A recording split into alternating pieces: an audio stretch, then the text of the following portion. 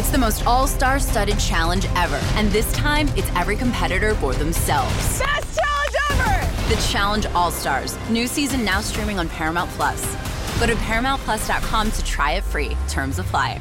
Jeremy Renner returns to Paramount Plus for a brand new season of the original hit series, Mayor of Kingstown. My job is to create a balance, avoid a war. From executive producer Taylor Sheridan, co-creator of Yellowstone. There's some new players in town, and they brought the plague. And Antoine Fuqua, director of Training Day. I know it's always been a war zone, Mike, but this is next level. The Mayor is back in business. Are you warning me? You don't want to find out. Mayor of Kingstown. New season streaming June 2nd, exclusively on Paramount Plus.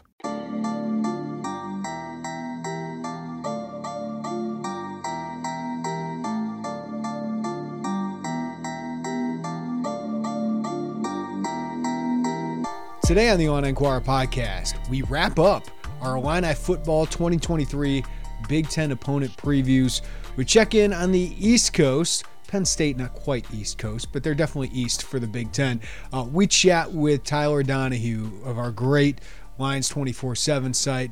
Preview likely the toughest opponent on paper for Illinois football, and that's a Penn State team that thinks it can be the dark horse. And I don't even know how much dark horse is because they went 11-2 last year, and they returned a very, very strong team. But Penn State, the Big Ten opener for Illinois on September 16th. What is James Franklin bringing to Illinois? Is this his best team yet in Happy Valley? We'll break that down, and we look to Maryland. Familiar name, of course. Mike Loxley came into Illinois 2 years ago and escaped with a win. That's a game that made a huge difference of whether Illinois... Well, they didn't make a bowl game in Brett Bielema's first season. They had that one in hand, up 17-10 with 5 minutes left. Found a way to lose by 3 points in regulation. So looking to get some payback for that one. But Maryland, quietly, good last 2 seasons. Not great.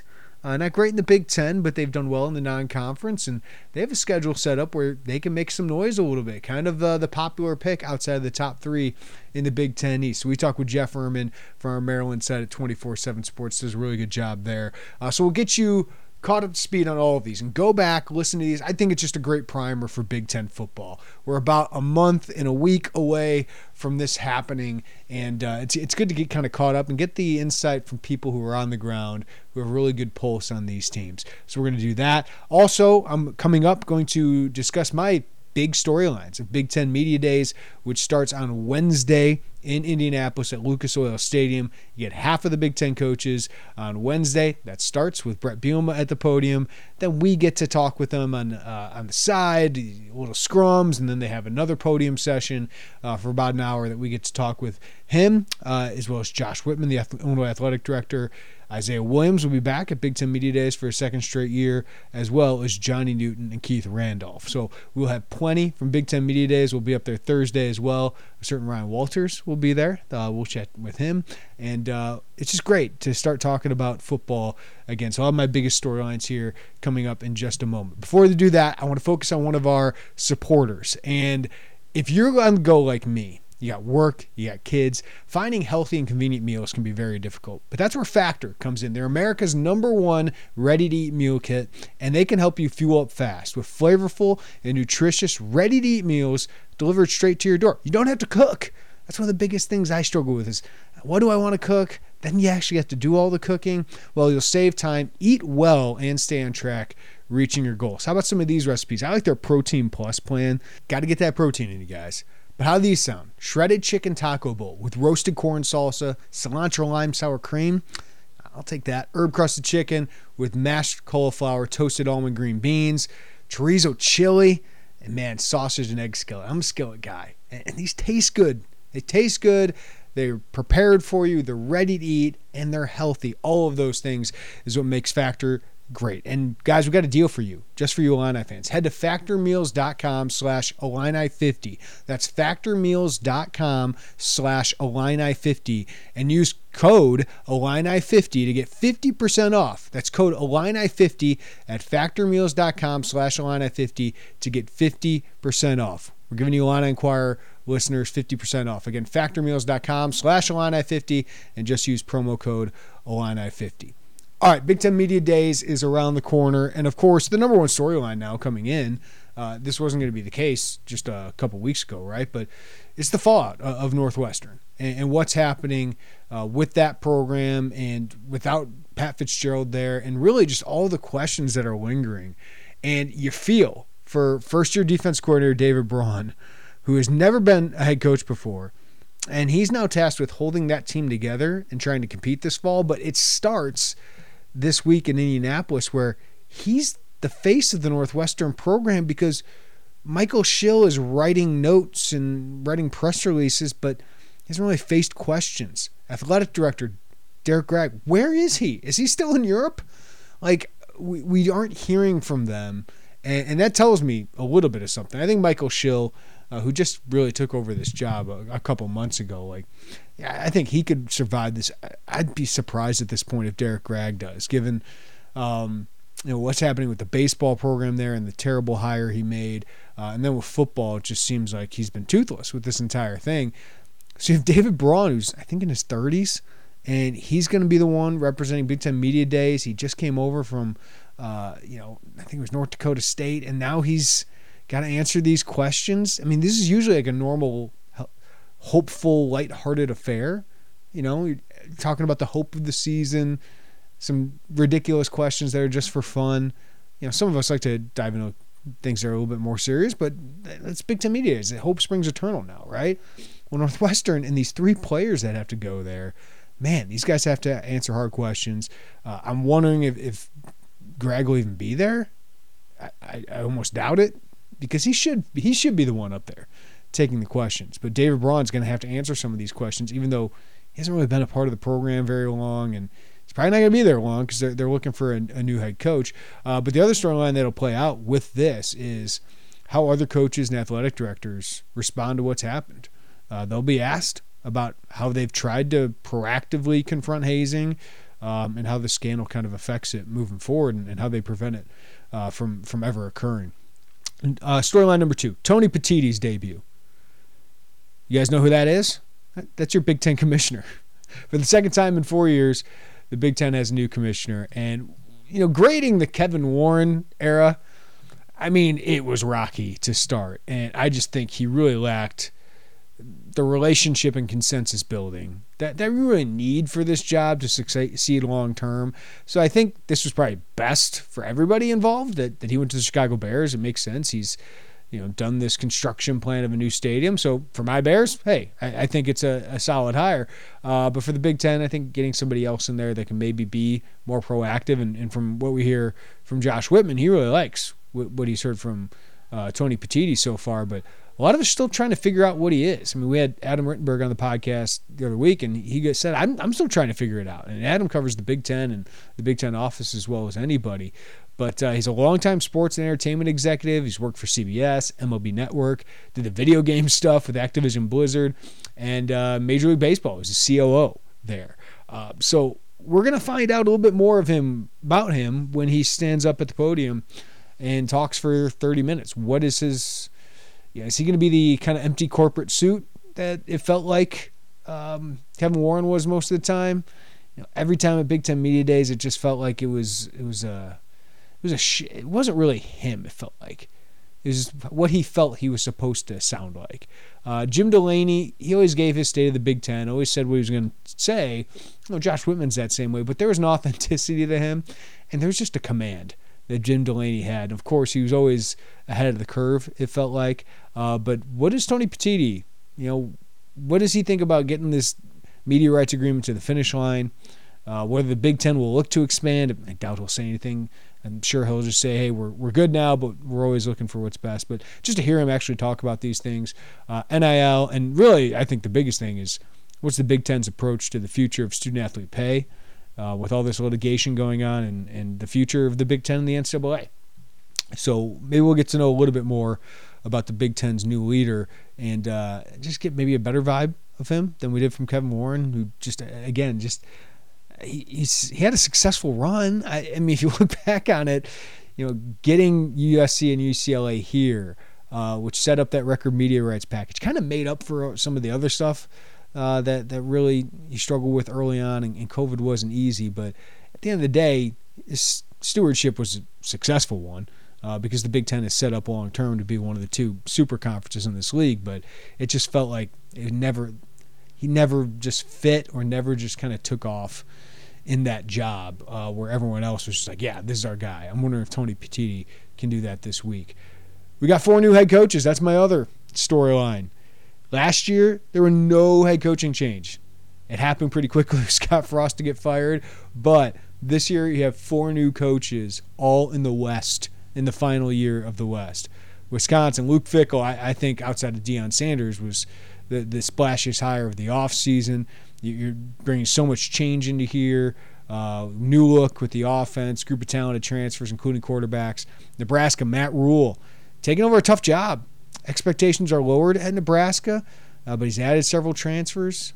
Getting to a bowl game would be a huge accomplishment in year one, but this is a program that 25 years ago was competing for national championships. They won it in 94, 95, 97. Feels like that was a long time ago. I mean, it was, but it wasn't that long ago in the history of college football. And now in the Big Ten, they've just really struggled to get their footing. Purdue, we know, Ryan Walters, they stay in the Big Ten. They go defense this time around. They steal from a rival. And Ryan Walters has recruiting going really well.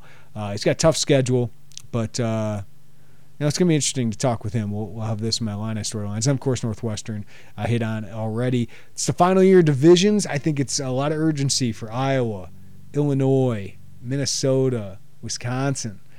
It's probably your best chance at a Big Ten title potentially in a while. Now, if you go, 7-2, you might have a chance to get to the Big Ten championship, maybe. 8-1, you certainly will have a chance to get to the Big Ten championship. It's going to get tougher because, let's be honest, it's going to be more equitable, the way the league is going to be set up, because the West is just not as good as the East. I like the West-East thing, but I think it's all because, from our perspective, you got something to play for in the West. So you can get to a Big Ten championship. Now, this is the final year that one of Michigan, Ohio State, only one of Michigan, Ohio State, and Penn State is definitely going to make the Big Ten championship. So everyone else is going to have to up their game after this, but I think that makes a lot of urgency in the West, and also means the East. It's going to be interesting. You can still get 2 in. Last year we saw Michigan, Ohio State both make the college football playoff with 10-plus wins. Ohio State kind of backed in there, but they got to the national championship game, so maybe we can get another year of that happening as well. The other big storyline is the Big Ten, quarterback play. A lot of new quarterbacks.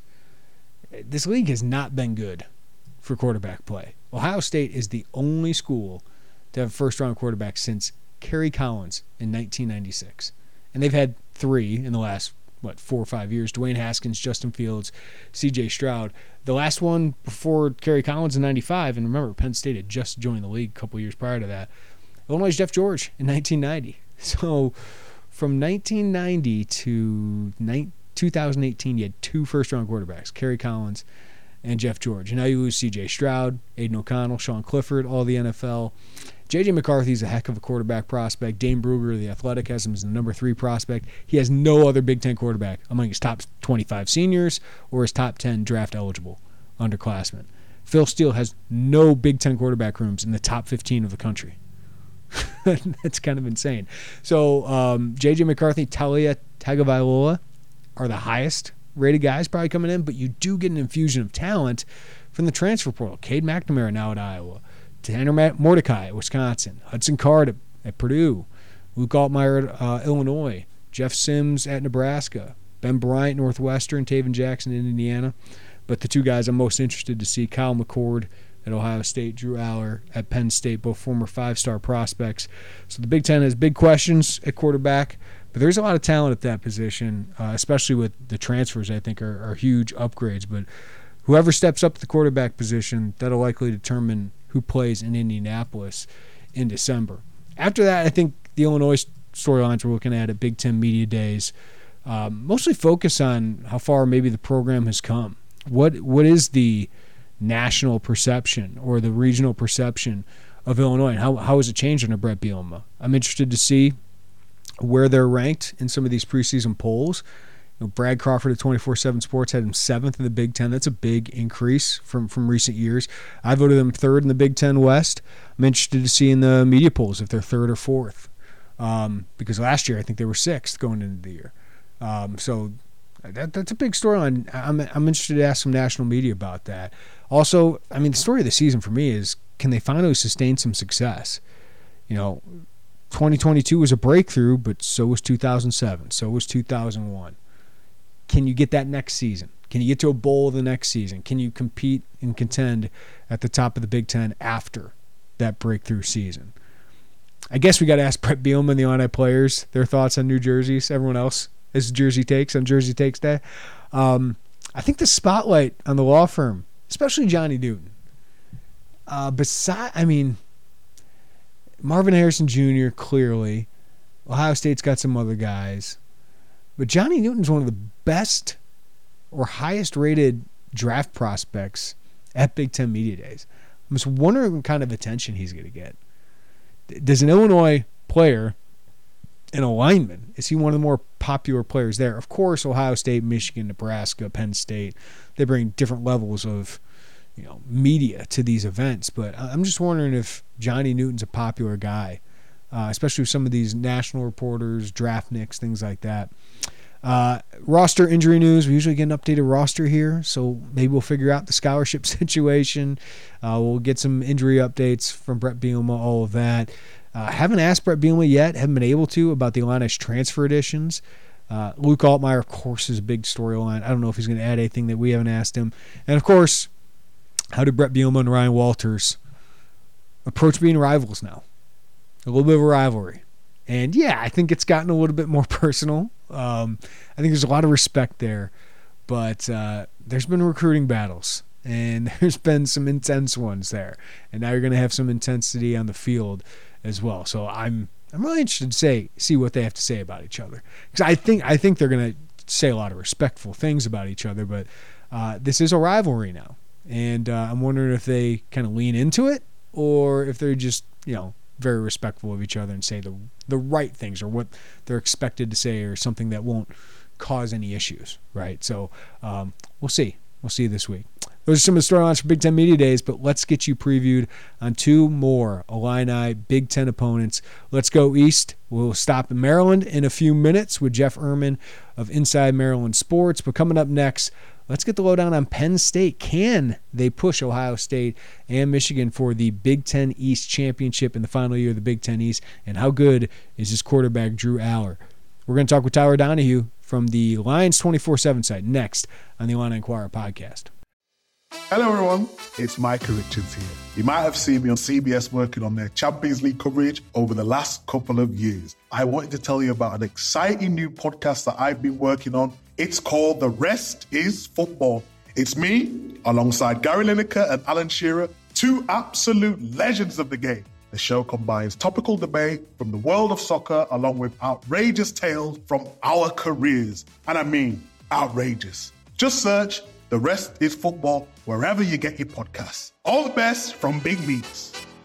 It's the NFL offseason, but on Pick Six, part of the CBS Sports Podcast Network, the football season never stops. Host Will Brinson, John Breach, and Tyler Sullivan are joined by analysts like Brady Quinn, Lesia Dusable, Katie Mox, and RJ White to keep you in the loop on everything happening around the league. Whether it's free agents signing with new teams, the all-important NFL draft, or schedule release day, Pick Six has you covered. As the face of the league changes with every team move and player pickup this spring, Pick Six is a must listen. Download and follow on Apple Podcasts, Spotify, the Odyssey app, and anywhere podcasts are found. All right, time to check in with Illinois' toughest opponent, at least on paper, on the schedule in the 2023 season, and that's Penn State coming to Champaign in mid-September for what is the Big Ten opener for both of these programs. And I believe Fox Big Kickoff will be there for that game. Tyler Donahue covers Penn State for 24/7 Sports. Tyler, is this the best roster that James Franklin has put together in his time at Penn State?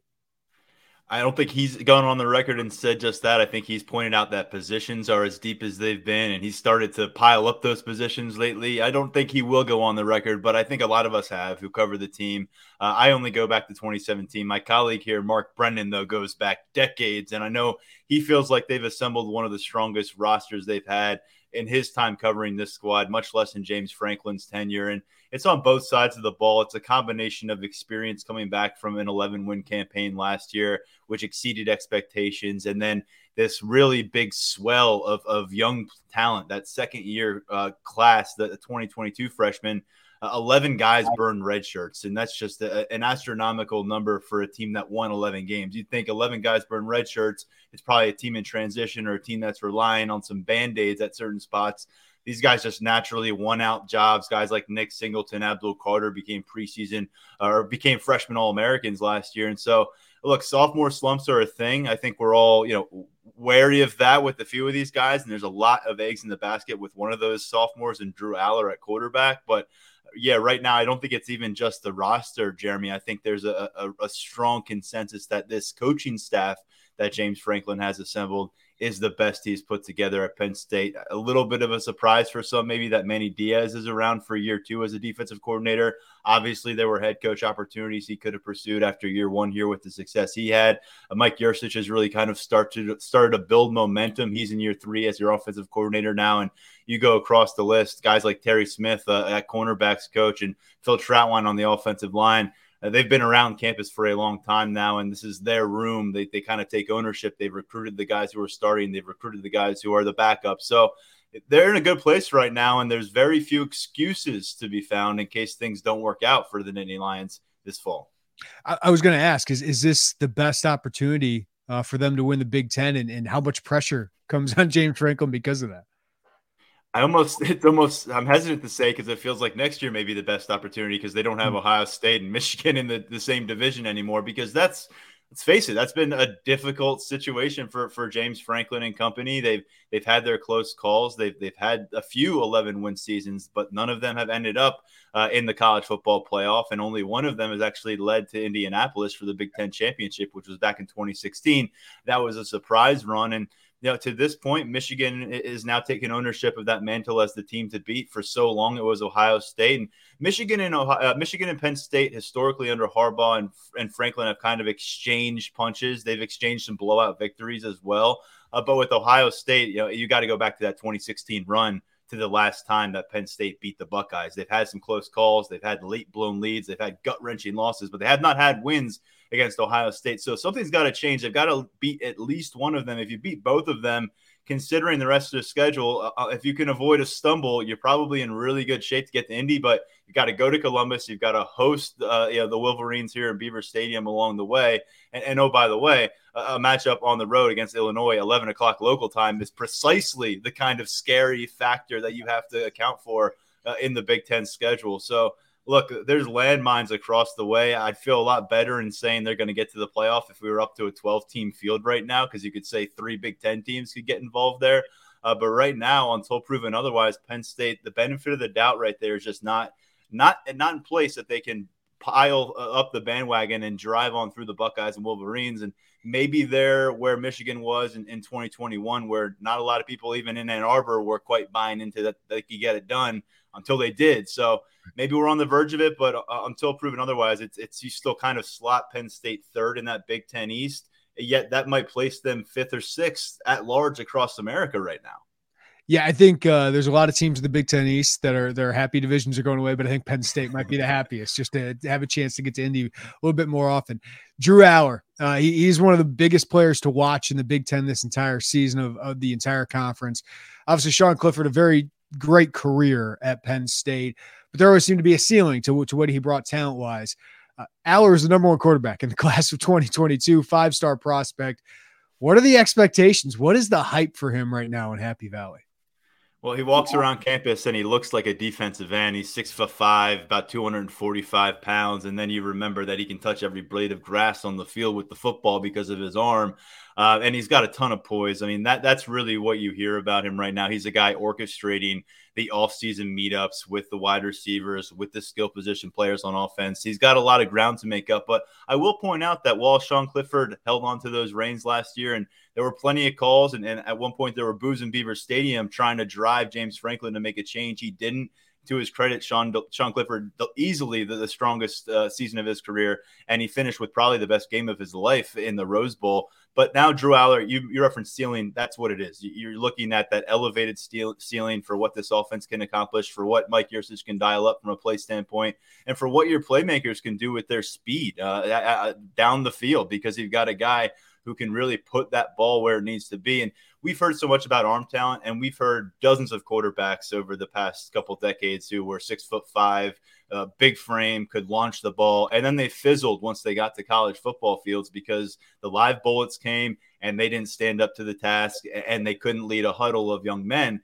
What we're hearing from Drew Aller, based on a sample size last year when he played as much as any true freshman in a Nittany Lions uniform since Christian Hackenberg back in 2013, Franklin designed some ways there. There were also some injury issues with Clifford at times. So he saw action. But this spring, it's been more his show, this summer as well. And we're hearing that when the pocket starts to collapse around him and pressure is applied and chaos ensues, he remains calm within himself. He can move the pocket. And more importantly, he can make those quick decisions to match a launch pad of an arm. So you put all those things together, and I think where the confidence comes from is he's not playing against a slack defense here.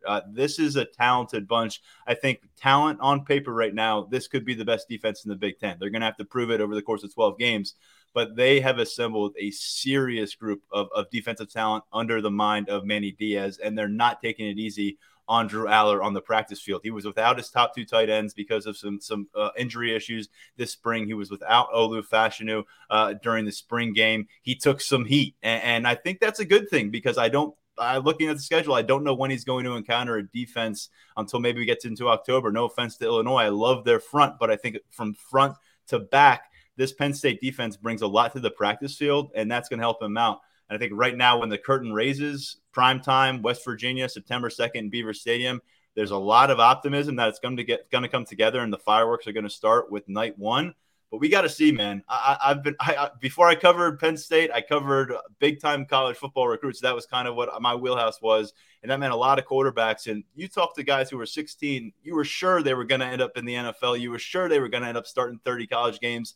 They may not even gotten to one start before they transferred to 3 other schools. So you're just not sure. But right now, people are very excited about Drew Aller, who, by the way, has not been named QB1 yet by James Franklin. But stay tuned. Yeah, thanks for that update. We have pins and needles for that one. Pair of good running backs, excuse me, around him. Olu Fashanu, the number 1 offensive tackle in college football. How good is this offense around him? I mean, it's remarkable because a year ago, Olu had one career start. He started the Outback Bowl, which was a loss in New Year's Day of 2022. And we knew he was going to ascend to the starting left tackle job. We didn't know that by the time October rolled around, he'd be showing up in the top half of mock drafts round 1 for the next year. We're thinking, well, enjoy this guy while you got him. And during the Ohio State matchup, he goes down, which obviously hurt them late stages against the Buckeyes in Beaver Stadium last year. But he missed the rest of the regular season, 5 games, and he missed the Rose Bowl. So he played in 7 of 13 games for a team that really found their groove late.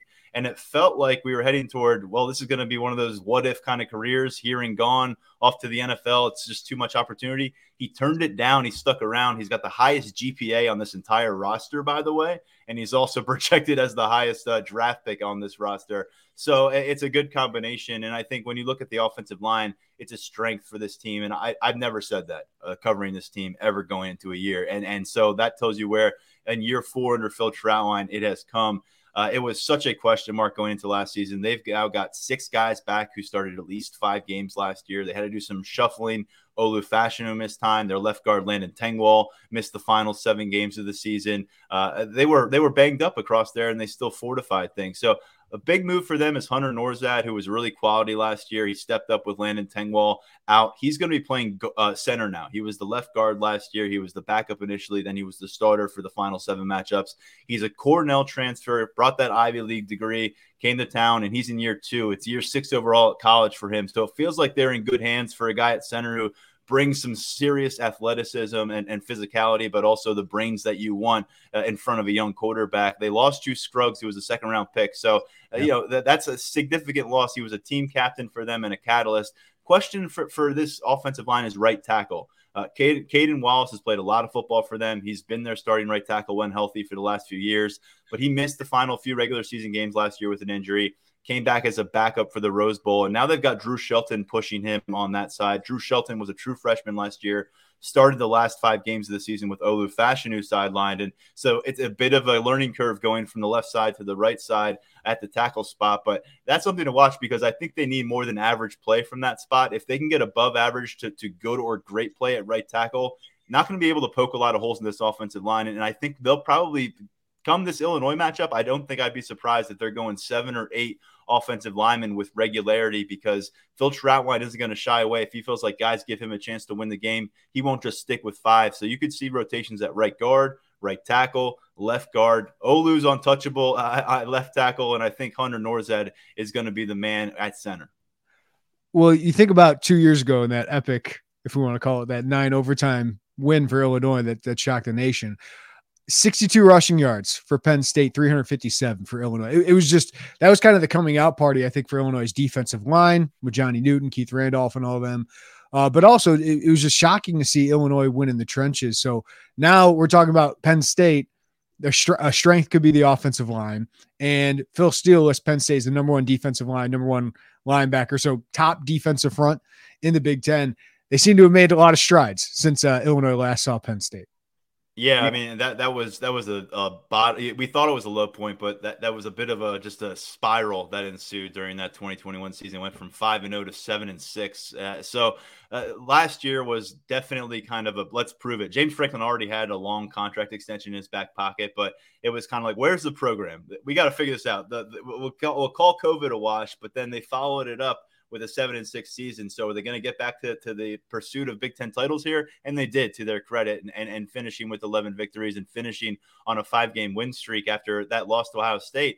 And so I think defensively, a big answer was provided there from Manny Diaz, because Brent Pry was the right-hand man for James Franklin on the staff for a while. He went and took over as Virginia Tech's head coach, and you thought, okay, is the defense blueprint going to stay the same? Is it going to get blown up? And you saw some typical calling cards that we were familiar with prior to Manny Diaz's arrival, but there was a different aggressiveness to it. And man, there was just so much implemented talent. I mean, Manny Diaz was going like 25 deep in game 1, and it just kept going. In game 1 against Purdue, went down to the wire. It wasn't like they were just rotating guys late in the game, and that stayed all season long. So they were fresh. And they had a guy like Chop Robinson, who by a lot of people's projections is going to be a first-round pick next year. He wasn't a starter for them technically last year. He was the 3rd defensive end. It never logged a start, and they had guys like Kobe King at middle linebacker coming off the bench and playing 300-plus snaps. And so it was a little to look at starters versus backups in this defense is a little bit tricky. They lose Joey Porter Jr., who's an All-American at the cornerback position. They lose a stalwart at defensive tackle and PJ Mustipher, who's been around for a while. But one area where I think only gets better, and you can make a case that defensive back and defensive line have gotten better, but linebacker, you lose Jonathan Sutherland. He was a backup last season, converted safety. That's all you lost in terms of experience. So you bring back a couple guys who are essentially splitting starting roles at Mike linebacker and Tyler Elsdon and Kobe King. You bring back Curtis Jacobs, who's a 3rd-year starter, has a ton of Big Ten play under his belt, former 5-star prospect. And then Abdul Carter, who, man, he just took the world by storm last year as a force in the Big Ten last year. And now I think people are kind of saying he could be the Big Ten linebacker of the year as a sophomore. But is he going to make inroads at Mike position? Is he going to stay at the will linebacker spot? Because they brought in another freshman here. It's LBU for a reason, I guess, because they just keep showing up at the doorstep. Tony Rojas came to town, and he put on 30 pounds in his first semester. He could factor in at the will position. So he's making Manny Diaz, I think, come up with some imaginative ways to implement his linebackers. They could go 6-7 deep with regularity, but there's some All-American talent at the top of that group.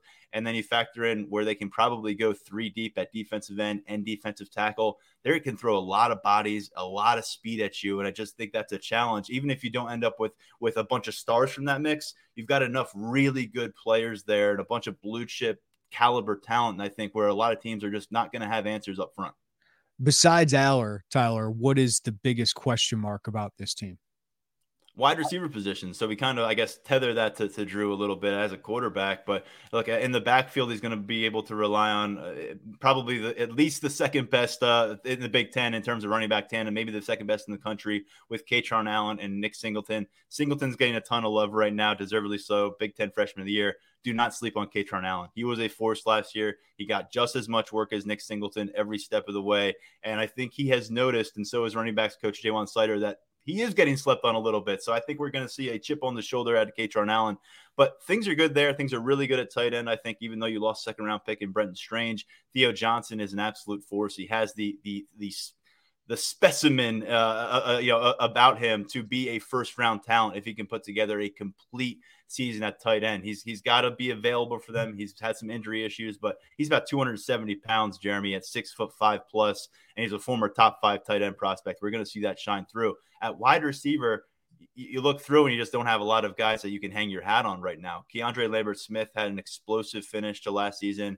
Big performance in the Rose Bowl. Nice way to cap things off for him.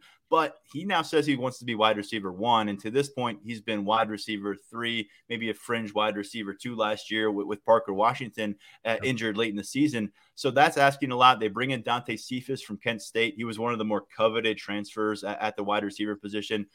Big-time numbers, almost 2,000 receiving yards the last couple of years in the MAC, but this ain't the MAC. So we're going to find out about how that transitions. They brought in Malik McClain, who started some games for Florida State in the past. He's a 6'4", big-body, 200-pound receiver who can be a vertical threat down the field, but still there's a learning curve there, and there's a reason that he left the Seminoles. He wasn't going to be a starter for them. And I think you just look at the in-house kind of swell of young talent. They have 5 second-year wide receivers. Only one of them burned redshirt last year. That's a name to know in Amari Evans. But Caden Saunders was their top-ranked receiver signing last year. Pretty big name out of the state of Ohio in the Columbus area. Ohio State never offered. Penn State signed him. Came to town with some serious speed. I think he's starting to put it together. And then the son of former Packers receiver Donald Driver, an all-pro in the NFL. His son Christian is now a redshirt freshman, was at cornerback for the Nittany Lions last year.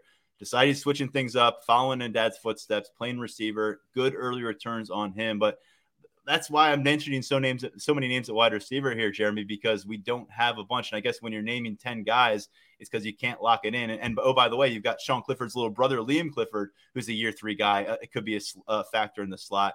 They've got to have at least 5-6 guys to count on here because they have the arm talent, I think, to get it done. And wide receiver, James Franklin keeps saying it this offseason, wide receiver is the spot where you can beat teams. Running backs got to make too many guys miss, got to break too many tackles. You got to make one guy miss at wide receiver. You're seeing it change the way college football teams attack at every single conference. In conferences, we didn't think that wide receiver was going to become the alpha position. And James Franklin has been really banging in the drum. They made a change at the wide receiver coach too, bringing in Marcus Sagans, firing Taylor Stubblefield. So a lot is riding on making sure that Drew Aller has the supporting cast from that group. Well, West Virginia is a start. That's a pretty fun start in Happy Valley there. And obviously, you're always going to circle the dates of Ohio State, which is October 21st, and Michigan, November 11th. Obviously, Illinois is not top of mind for Penn State fans, but 2 years ago, Illinois shocked the world with beating them. What do you make of that game? 11 a.m. kickoff. Illinois got 2 tough games before that. Toledo, MAC champion at home, and then you have Kansas on the road. So we'll find out a lot more about Illinois probably in the first 2 weeks than Penn State, but what does that game mean for Penn State coming to Champaign? I'm glad you emphasized Illinois' first couple of games when you were on my podcast this week, because I don't know if people carry enough respect for what they're going to have to go through if they get to 2-0 in this Penn State matchup. It will have certainly been earned. Whereas Penn State, look, West Virginia, I'm anticipating probably a sub-500 season for them. They might have a lame duck coach down there. And then Delaware comes to town for a noon kickoff the next week. So what will we learn? I'm not sure, but I do know that if things go well for Penn State, the Drew Aller hype train is going to be riding. You might have some Heisman buzz for one of these running backs, and they're going to be 2-0 and probably pushing toward the top 5 in rankings. But to me, Illinois is where we're going to start to learn a lot about this and start to peel back some of those layers with Penn State, because that's going to be a different kind of football than what West Virginia is going to bring to town. West Virginia is not going to be a hard-nosed defensive team. I'm not thinking they're going to be very tough up front in the offensive line based on what I've heard from people down in Morgantown. Totally different situation in Illinois. You're going to be going up against some serious walls on both sides of the balls here. And I think that's going to challenge this offensive front. Look, they did it 1 year, and I'm saying they're a strength now, but let's see them sustain it. We see the calling card teams in the Big Ten, the Michigans and Ohio State. It's year after year where you can kind of hang your hat on, whoever we lose, we're going to be able to put together a pretty solid offensive line. Now, Penn State lost some pieces, but they have a lot there. Are they fortified enough in week 3 where this Illinois test comes at them? They pass it. They keep Drew Aller clean enough. They're able to create rushing lanes, which they could not do against Illinois a couple of years ago. And then I think defensively, they need to avoid a punch in the mouth. before they get right. You just want to see them be going into the season and get right. A couple years ago, they got punched in the mouth in Beaver Stadium by Illinois. Then that was their wake-up call. Last year, they got walloped on the road against Michigan. They ran it down their throat. That forced them to kind of change things up, look in the mirror. The rest of the way, they were a different defense. You want to avoid that moment here in week 3. And I think so that front seven's under some scrutiny. Some of these new safeties are going to be under some scrutiny against Illinois, because I really think that's what it's going to come down to for them, is really controlling this game in the box defensively and be able to apply that pressure. So ultimately, I think we're going to learn more about Illinois through the first 2 weeks, like you said, than Penn State. Where that could change is if Penn State struggles and stumbles at some point, or one of these games is very dicey. But even if they skate by West Virginia and roll over Delaware, we get to September 16th. I think a lot of us who cover the program closely are still going to be waiting to firmly put our feet on the bandwagon here and say Penn State's going to go roll through the Big Ten. We want to see it against Illinois. And to your point, Jeremy, if Illinois staggers into this one and doesn't handle their business through a 2-0 start, then maybe the complexion of this matchup looks a little bit different from my perspective as well. Yeah, the one thing I can't wait for this game, Tyler, I think Penn State's got the talent advantage in the skill positions, but there's going to be a lot of NFL scouts there. The talent in the trenches with obviously Penn State with Fashanu, with Abdul Carter, with Chop Robinson. I mean, they're just loaded up front. And then Kalen King obviously is potentially a very high draft pick, but Johnny Newton, Keith Randolph, Julian Pearl, all those guys going against each other in the trenches. There's going to be a lot of that film on the 2024 NFL draft. So I'm looking forward to that part of the battle mostly. And Jeremy, I'll just say Penn State has always done a really good job with this 1-0 mentality. Every game matters as much as the next one, at least out to us outwardly, public settings, reporter settings, media scrums. But this one's going to carry something. These guys know what happened in Beaver Stadium. They were feeling really good about that season early on through about 6 weeks of the 2021 year. They were back inside the top 10. They felt like they had a good thing going. Got back into Beaver Stadium and just got manhandled in so many ways by Illinois. Shocked a lot of people. The 9 overtime just was the salt in the wound, how that one played out. So a lot of players are still on that team. They were younger. Maybe they weren't the starters or notable figures in that matchup that day, but that was an embarrassment. I mean, there's really no other way to look around it from a Nittany Lions perspective. I think they were ranked inside the top 10 that afternoon as well. And so I think they're going to carry that with them into this matchup. I'd imagine they won't tell us as much, I think, leading up to kickoff, but I do detect we'll be picking that up on the practice field that week. And so something to monitor, that and the ensuing matchup for them, home against Iowa, whiteout game. A couple of years ago, there were some boos at Iowa because of Penn State injuries. People thought they were being fake. So back-to-back weeks where you could say maybe there's some extra incentive in early Big Ten play for the Nittany Lions to cast aside some demons from recent seasons. Well, Tyler Donahue, it's going to be a fun season in Penn State and Happy Valley. Obviously, some high expectations there, but can't wait for that game because we're going to learn a lot about these two teams. Tyler Donahue, thanks for the time, man. Thank you. Great stuff from Tyler Donahue. Coming up next, let's preview Maryland and old friend Mike Locksley. Obviously did great things for Illinois as their offensive coordinator, the Ron Zook era, helping them get some great talent, including Regis Ben, Vontae Davis.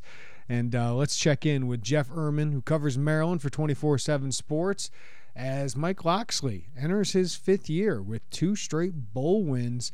And can Maryland surprise people in the East Division this year? Jeff Ehrman breaks that down next on the Illini Inquirer podcast.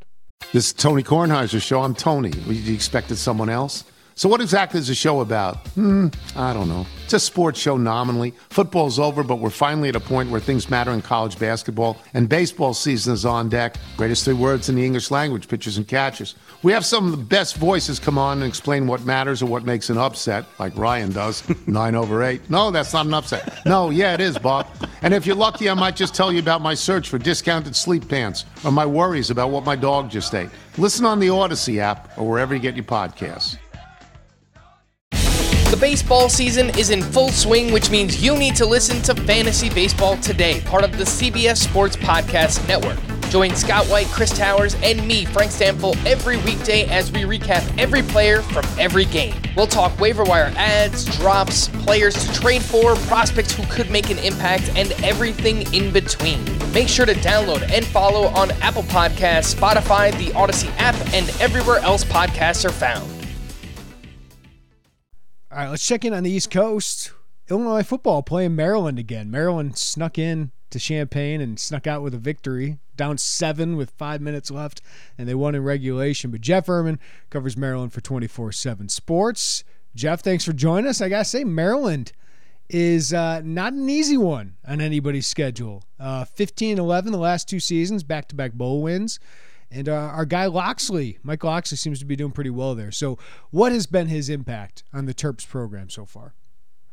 I think he's gradually turned things around from a really bad situation, both on the field and off the field. He had to clean up the mess resulting from Jordan McNair's death, the offensive lineman who had a heat stroke and died 6 years ago. So there was kind of a dark cloud of the program. They hadn't had a winning season in a while, so it took some time. But now they're getting to that point where it's his program, it's all his players inside the program.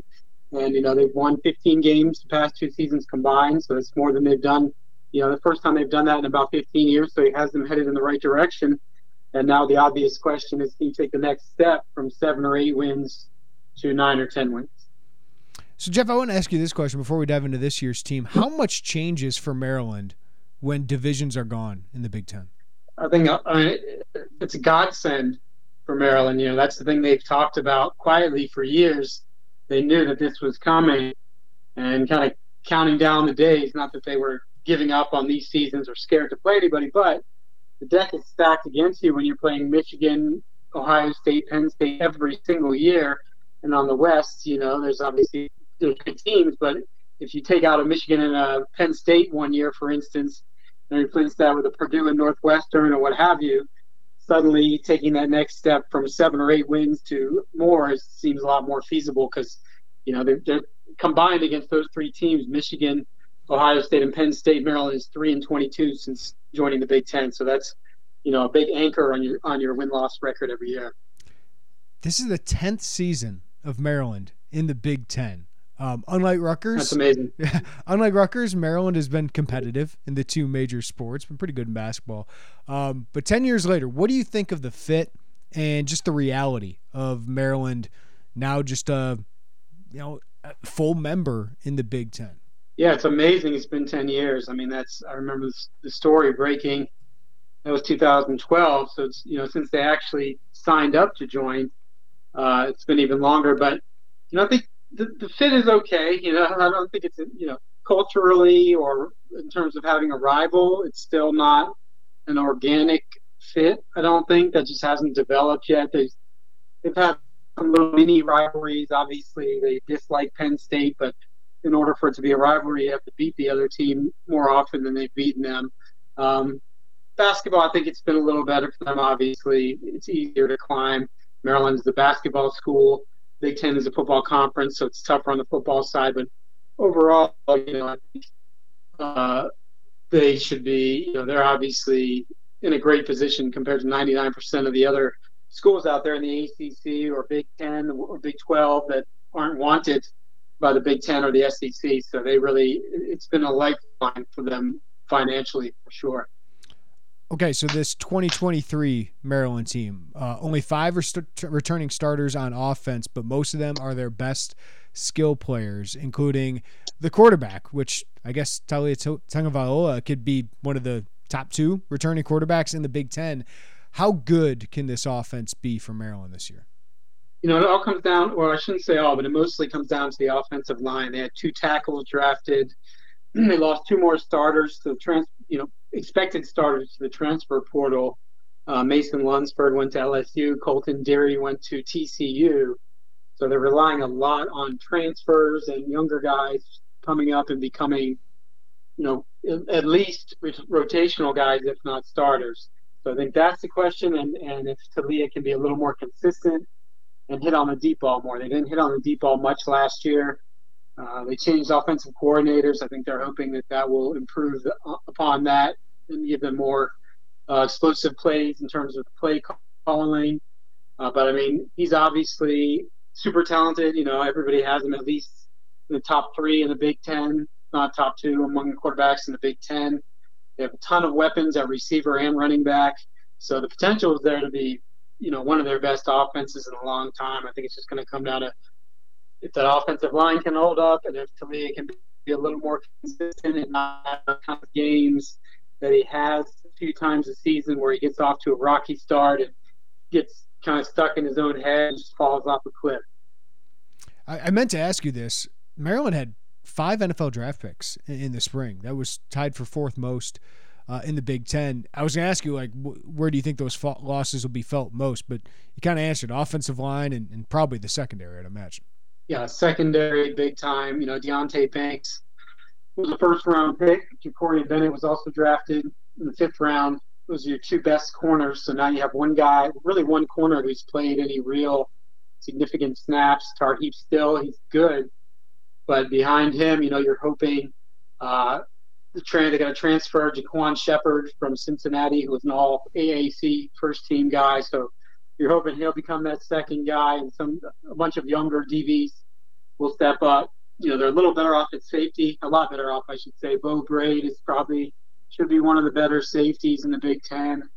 And then Dante Trader, free safety, he's a great athlete. He's on Maryland's lacrosse team too, hoping for him to take that next step. And then they got Avonte Williams, a transfer from Miami, who was a 5-star recruit, didn't really pan out at Miami, but still a talented guy. He'll be in the mix. So safety should be good. Cornerback depth is definitely a question.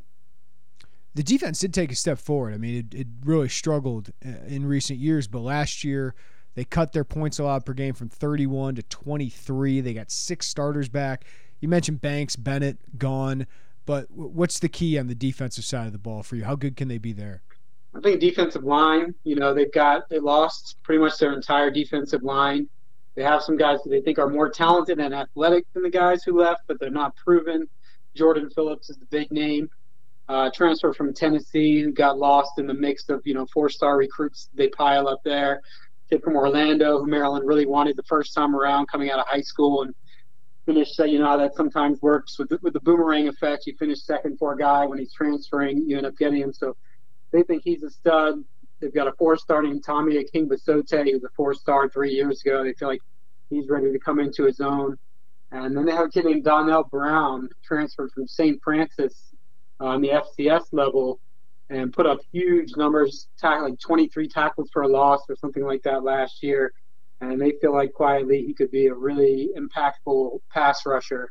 But that, to me, is the key. They've got some really good young talent at linebacker. Jayshon Barham, as a true freshman last year, was arguably their best defensive player, which you can rarely say about a true freshman.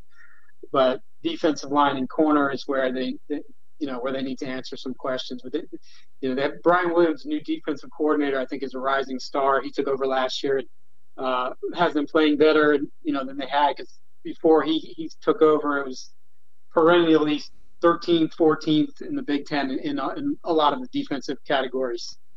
I look at the schedule, Jeff, and Maryland has a chance to start well. Towson, Charlotte, Virginia. Virginia's kind of a mess. At Michigan State, home against Indiana. You go to Ohio State. Then you're home against Illinois before an off week. So just looking at that, I mean, what do you think of that start, and what's that Illinois game mean for the Terps? Yeah, that's one of those swing games for them. Illinois obviously last year had a breakout season. Questions there, about which, the talent they're going to have at quarterback, whether that's going to be as good as the play they got last year. Tons of guys coming back, obviously, on the defense. Defense should be really good. So that's the kind of game, like you said, Maryland should beat Virginia, Towson, Charlotte. They should get off to that good 3-0 start. But Illinois is one of those swing games, kind of like Purdue last year. They could have had a 9-win season, and they kind of threw the game away again against Purdue. And those are the kind of games, along with obviously those Michigan and Ohio State and Penn State games. The swing games have really eluded them in recent years, and that's kind of been the difference between, again, getting 6 wins or 8 or 9 wins. So that to me is one of the biggest swing games on the schedule.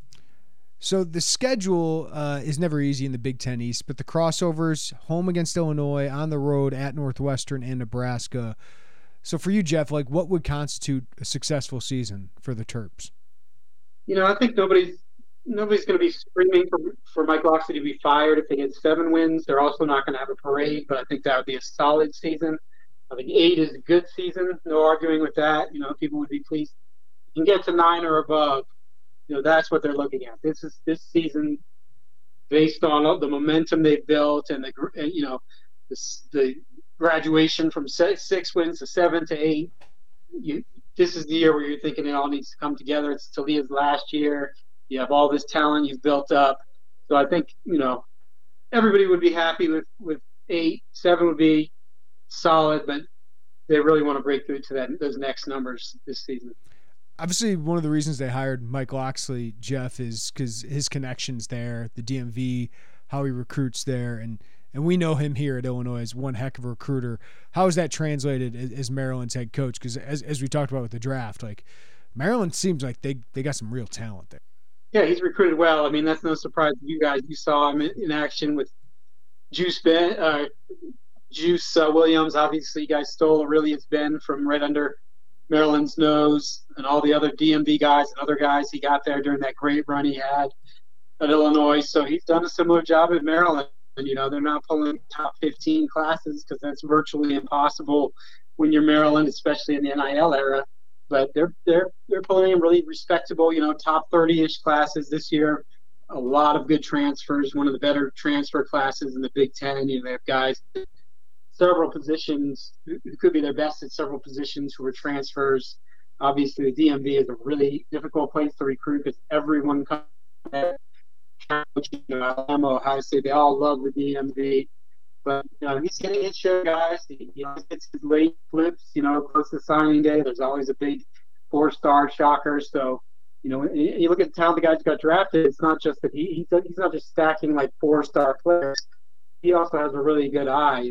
Some of these guys, Jacorian Bennett didn't have any offers coming out of high school, had to go to JUCO to get offers, turn him into a draft pick. Spencer Anderson, who got drafted, the tackle, nobody really wanted him. Deontay Banks, who went in the first round, I don't think he had any other BCS Power 5 conference offers. So he's also a really good scout in addition to having these connections and being able to pull off these 4-star kind of guys. A mid-October visit for Illinois to Maryland, which, again, could be off to a pretty good start. Year 5 with Mike Locksley there. Jeff Erman covers Maryland for 24/7 Sports and does it really well. Jeff, really appreciate your time, man. I appreciate you having me. Good stuff from Jeff Erman. Apologies for some of the technical difficulties there, but I still thought it was good enough to hear from Jeff and get some insight on Maryland. Doesn't get a lot of focus, of course, in the Big Ten, but kind of like Illinois, maybe a little sneaky dark horse. I'm not saying to win the East or anything, but to maybe surprise people, maybe a chance at 8 wins, maybe an outside chance. They just haven't been able to have that big upset. I think they beat Penn State during the COVID year, but other than that, they just haven't been able to pick up those big upsets against Michigan, Ohio State, Penn State.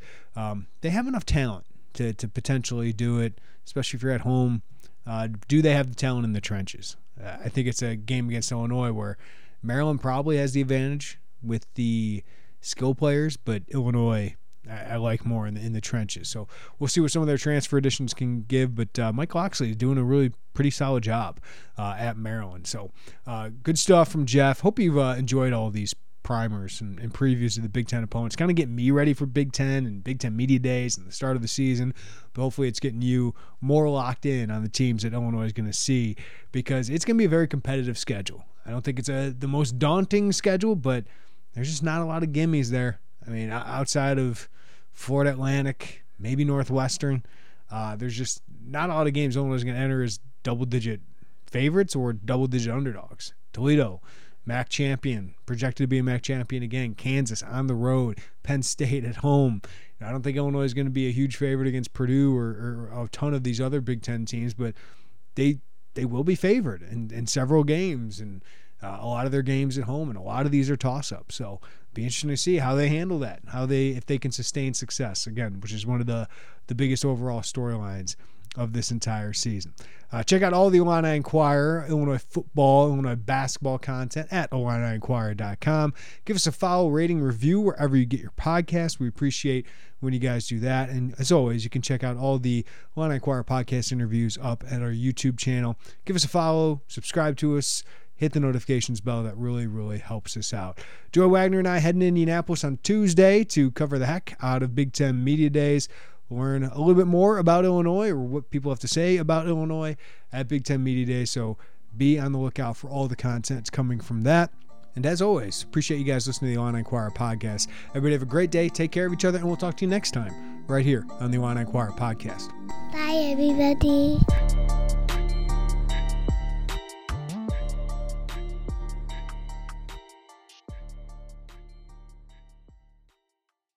Should you ever set foot outside of the hotel, you will be shot.